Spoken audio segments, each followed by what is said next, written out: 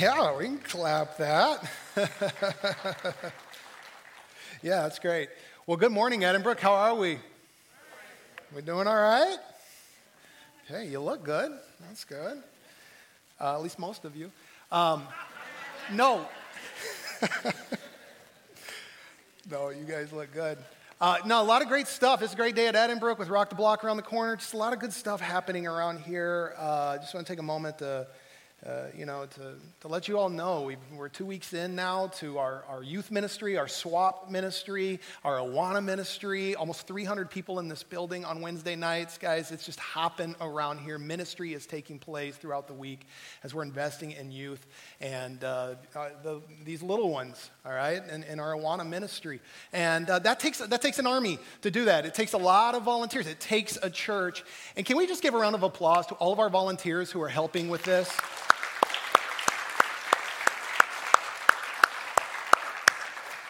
Yeah, I want to echo just real quick something that Pastor Tyler said. You know, Matthew 18:5, we read about this story where Jesus brings a child. He puts it in front of his disciples, and he makes this incredible statement. I want you to see this. Maybe you've never seen this scripture before or thought about this. But he says, whoever welcomes one such child like this that he has in their presence, in my name, welcomes who?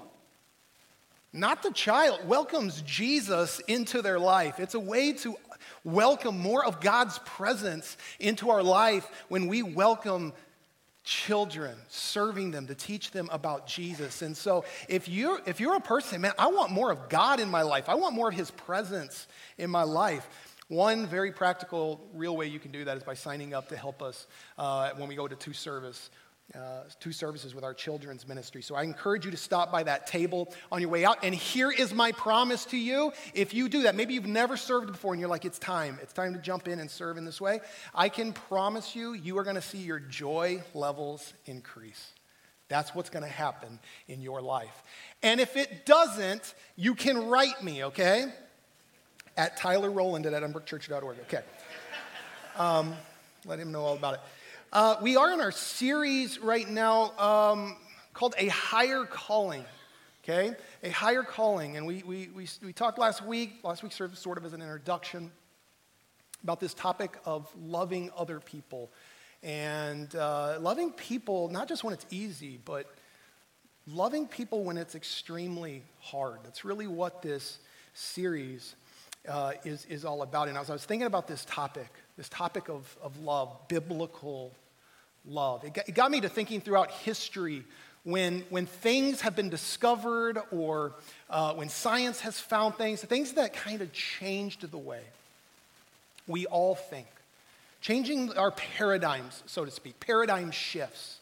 It got me thinking about when we discovered that the world is round. Okay, that the world is actually a sphere. And sometimes we think that was a somewhat recent discovery, and it wasn't. It was actually discovered hundreds of years before even Jesus.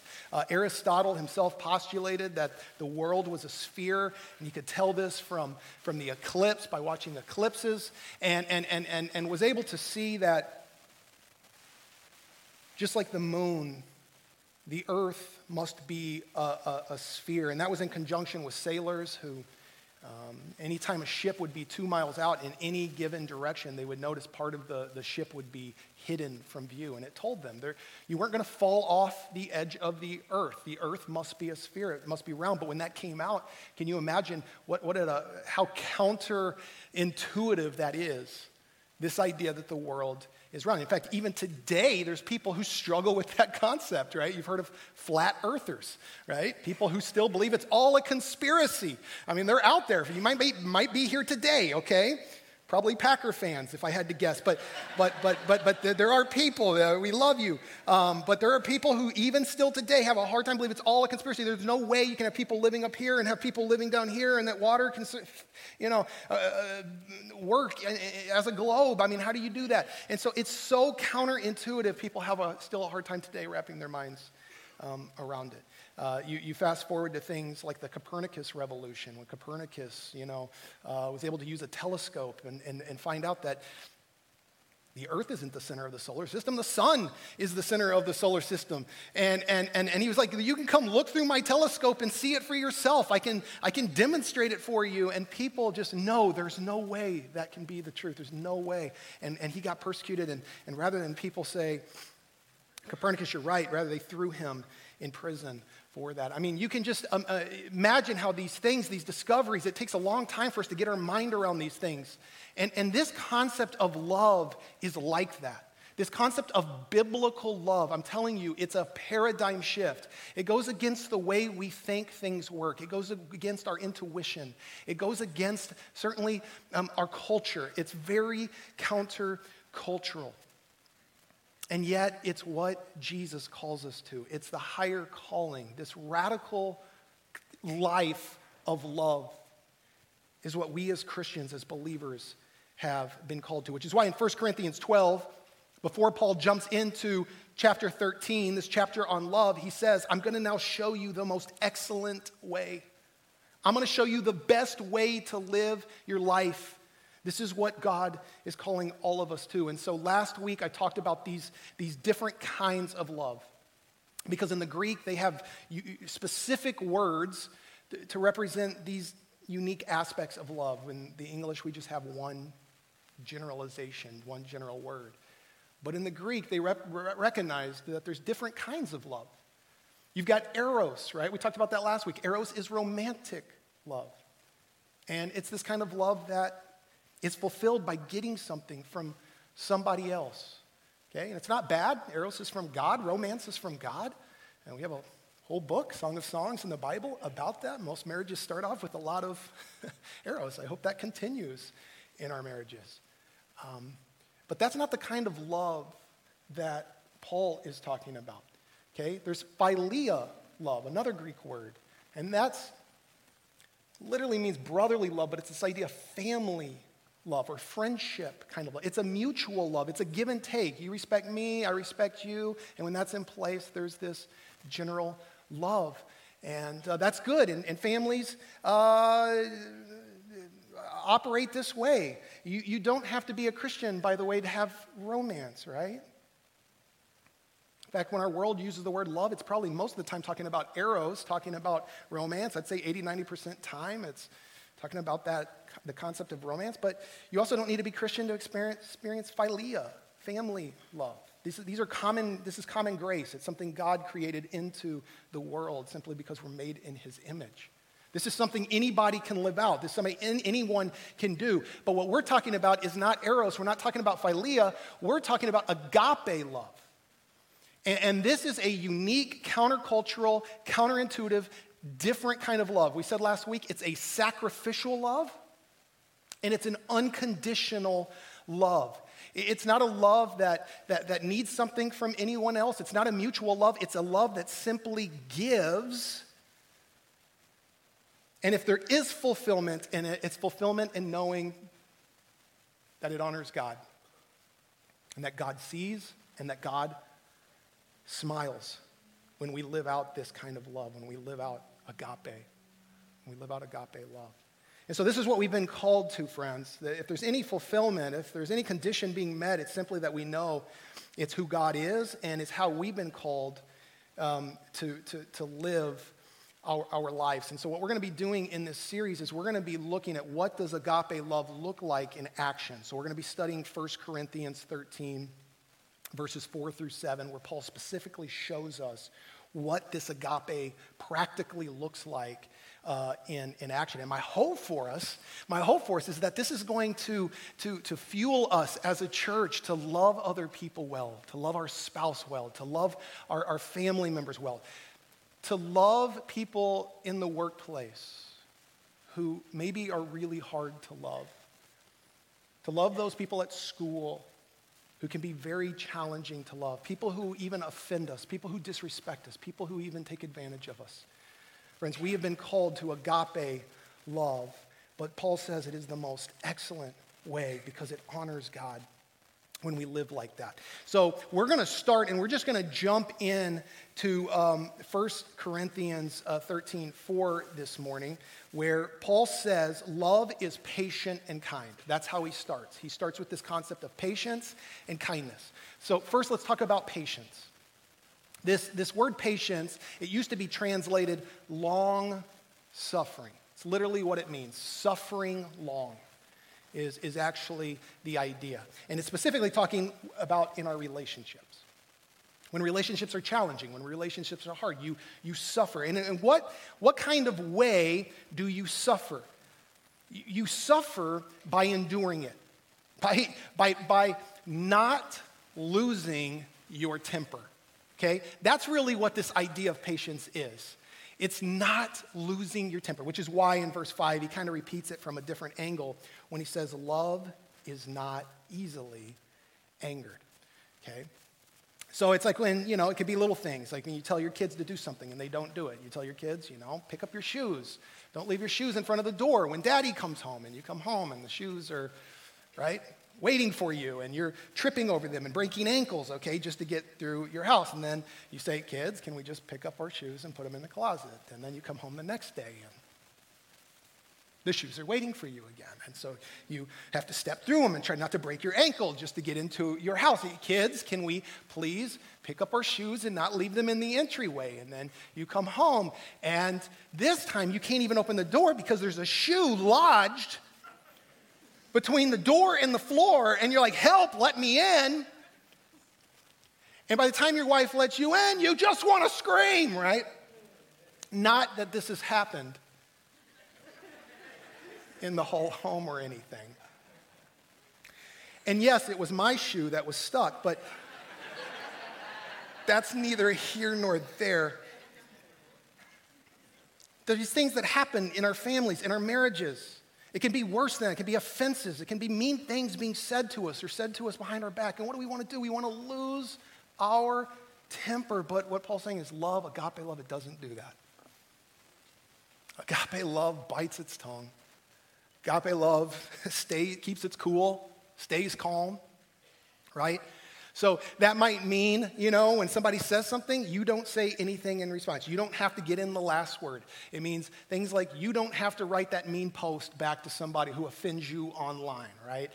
Maybe it means that rather than say something in the moment, you don't wait for an opportunity for that person to proverbial turn their back so you can get in a cheap shot, right? Maybe it means not gossiping about that person so you can kind of create an alliance and turn people against somebody. But you see what's going on with this, right? You see what's behind it. There's this anger in our heart looking for an opportunity to take vengeance. And Paul's saying agape love, it doesn't do that. One of the early church fathers, Chrysostom, he said this about patience: it is a word which is used of the man who is wronged and has it easily in his power to avenge himself, but will never do it, okay? So it's the person who bites his tongue and keeps his cool. Doesn't mean he doesn't have to have some tough conversations sometimes, but he doesn't do it out of anger. Now, this is passive. This is not doing something. Paul's going to take it up a notch when he talks about kindness. Being patient is being passive and not lashing out in anger. Kindness is now something active that we do for the good of another person. In fact, this word kindness comes from a Greek word meaning useful. It was a word used of slaves in that day. It was actually one of the common names of slaves who were useful, who served. And this is the word that Paul's using and saying this is how Christians ought to see each other. We ought to see ourselves like as slaves who are called to build other people up. And friends, get this, even the people who offend us and hurt us. This is the kind of love that Christ is calling us to. So it's encouraging somebody. It's sending a gift to somebody. And I'm a little leery to give too many examples, because what I don't want to have, if there's a fight out there or something like that going on, someone's going to then go out of their way to do something like that, encourage or send a gift, and you're going to go, you're just doing that because pastor said so. Don't do that. Don't do that. Encourage that. In fact, practice it yourself. We should all be practicing this. Listen, friends, it is not corny or cheesy to practice being kind to other people. This is something that Jesus taught us to do. To going out of our way, to getting creative, to thinking, how can we be useful to other people with the heart intention to build other people up? To help somebody have a brighter day, even our enemies. This is hard to do, let's be honest. People who hurt us, people offend us, and we're supposed to be kind to them. Not just patient, but actually go out of our way to be kind. And maybe you think, no, Paul's talking about relationships here where everything's swell. You know, he's talking about relationships where we generally like each other. No, he's not. He is speaking into a very harsh environment where these people did not like each other very much. In fact, it was so bad. This is the church of Corinth I'm talking about. They were suing each other, taking each other to court to take what the other person had. That's how much animosity there was in this church towards one another. In fact, he has to call this out in 1 Corinthians 6. He says, I say this to shame you. Is it possible that there is nobody among you wise enough to judge a dispute between believers? But instead, one brother takes another to court, and this in front of unbelievers. Saying, what a bad witness that is. The very fact that you have lawsuits among you means you have been completely defeated already. There is nothing different from you and the rest of the world. You are not walking in the Spirit. This is what's happening in the church of Corinth. And then look what he goes on to say. Why not rather be wronged? Why not rather be cheated? This is Paul's perspective on the matter, friends. But this isn't just Paul's perspective on the matter. Paul is just teaching us what his master teaches us. What Jesus taught us. Jesus says this in Matthew 5, right? This is very upside down for us. Countercultural, counterintuitive. When Jesus says, you have heard that it was said, eye for an eye and tooth for a tooth. That idea of vengeance. But I tell you, do not resist an evil person. If anyone slaps you on the right cheek, turn to them the other cheek also. And if anyone wants to sue you and take your shirt, hand over your cloak as well. If anyone forces you to go 1 mile, you go with them 2 miles. Give to the one who asks you, and do not turn away from the one who wants to borrow from you. Wow. Is this not countercultural? Is this not different? Is this not counterintuitive to live like this, to turn the other cheek when someone offends you in front of other people, when someone disrespects you in front of other people, to turn the other cheek? If someone sues you and takes your shirt, you give them your coat as well? Man, this is the calling. Church, this is the higher calling. This isn't eros kind of love. This isn't philia. This is agape, Christ-like love that we have all been called to. Man, this is hard stuff. By the way, in Jesus' day, the context here was he's talking about the Romans who took advantage of the Jewish people, God's people. The Romans looked on them like they were dogs, treated them like dogs. Come carry my bags, peasant, or I'm going to stab you with my sword. I mean, that was and Jesus is here saying, don't just carry it 1 mile then for them. That was the law. You could only ask someone to carry it for you up to 1 mile, but he's saying, you go the extra mile. This is hard stuff for us to live. So how do we do it? I just want to give us a couple of thoughts and really just ask us a couple questions that might help make this possible in our lives. But here's my first question for you. How much do you really trust God? How much? How good do you really believe God is? How just do you believe he is? Do you really believe God will fight for you? See, if you don't believe that, you're going to want to take matters into your own hands. That's how you're going to live your life. You have to, because no one else is going to do it for you. What the Bible teaches is, no, we have a God who will fight for us, who will help us in these matters. In fact, Paul says this elsewhere in Romans 12. He says, do not repay anyone evil for evil. Be careful to do what is right in the eyes of everyone. If it is possible, as far as it depends on you, what? Live at peace with everyone.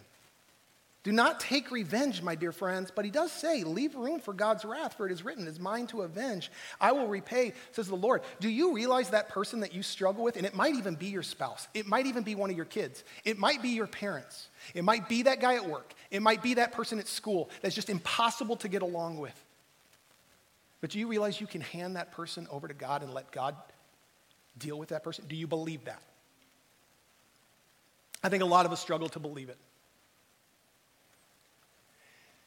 But here's what happens when you start to believe that God will take care of it, and you can just hand it over, and you can just be patient and kind. Here's what you're going to actually learn. You're going to learn that you are the person that God is actually empowering in these situations. See, we often think we're going to be the victim, right? If somebody mistreats us and we don't respond, then I'm going to be a victim because I don't do anything about it. But what Jesus just said is you're not a victim. You are the one who gets to make the choice to carry the bag the extra mile. You're the one that gets to make the choice if you get sued for your shirt to give your coat as well. He's actually empowering you to say you are the one in power. You are the one who gets to make a choice with how do you respond. And are you going to respond in a way that dishonors God, or are you going to respond in a way that makes God smile? That's the choice you get to make. He's actually giving us power in the situation, which is why Paul goes on to say, do not be overcome by evil, but what? Overcome evil by good. How you doing trusting God these days? How you doing? You believing? He'll fight your battles for you, giving you the freedom to live this radical lifestyle? Second question I would ask for you is, do you realize how kind and patient God has been with you? Man, it's so easily, especially when we've been Christians for a while, we forget how patient and kind God is with us, don't we?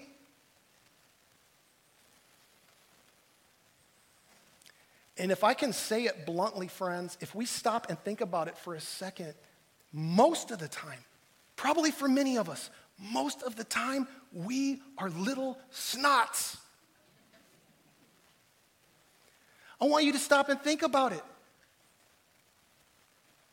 I mean, even little things like getting to church, giving an hour to a few hours of your week to get to church where you can have an opportunity to meet with God and thank God. For some of us, we can't even do that on a weekly basis. And I'm not, this is no judgment.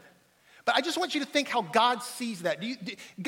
God's like, I've done everything for you. You can't even get to church to show me thanks once a week.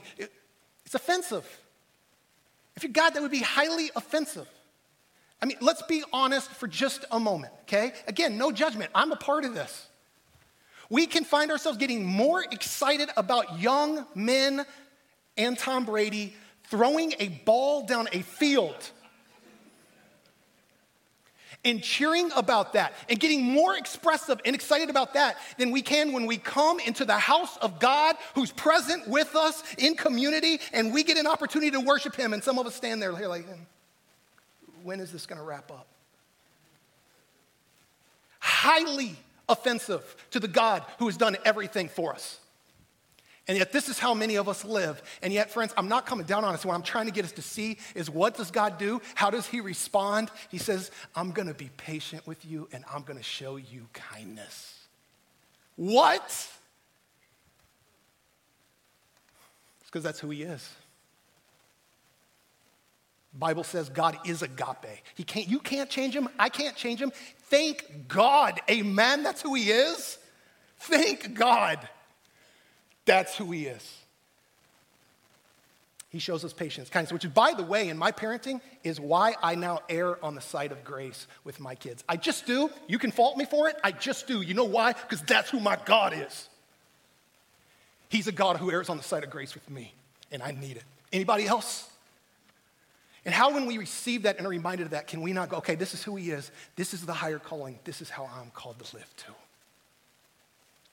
So, friends, just a few questions, man, as I wrap this up. Like, is there anybody that you need to hand over to God this week? Anybody you need to hand over to God this week? Say, man, God, I need you to deal with this person because I can't. Maybe that's what God's been waiting for, by the way, because you're trying to change somebody and you're learning you can't. So maybe what you need to do is set yourself free and hand that person over to God. Do some of us need to give God a little thanks this morning for his patience and his kindness in our life? And then I would ask you, do any of us need to maybe do something that's active for somebody else? Is there anyone that came into mind during this message that maybe you need to reach out to and do something kind? Remember, love is active, friends. I want to encourage you to do that. Can I pray for us? Heavenly Father, thank God you are who you are. We repent for forgetting. We're sorry that we lose sight of these things. But it is who you are. You who have done everything for us, you deserve so much. You deserve so much. And we just want to tell you that we do love you. We recognize we can't do this in our own strength, God, and so maybe some of us have somebody who's hurt us recently, or there's a marriage out there struggling, or we're struggling with our kids, or some kind of situation at work or school. And God, we just want to hand those people over to you right now and just ask that you would deal with it, that you would fight for us, God, but that you would, by your Spirit, give us the strength to be like you here on earth, to live out this higher calling, to love them well. So give us ideas, give us creativity in how we go about doing that, but help us, Lord, to live like you and to be a positive example in this world, because that's what you've called us to, and that's what we want to do. So we look to you this morning, Lord, to fill us afresh with your Spirit and help us live like that, this most excellent way.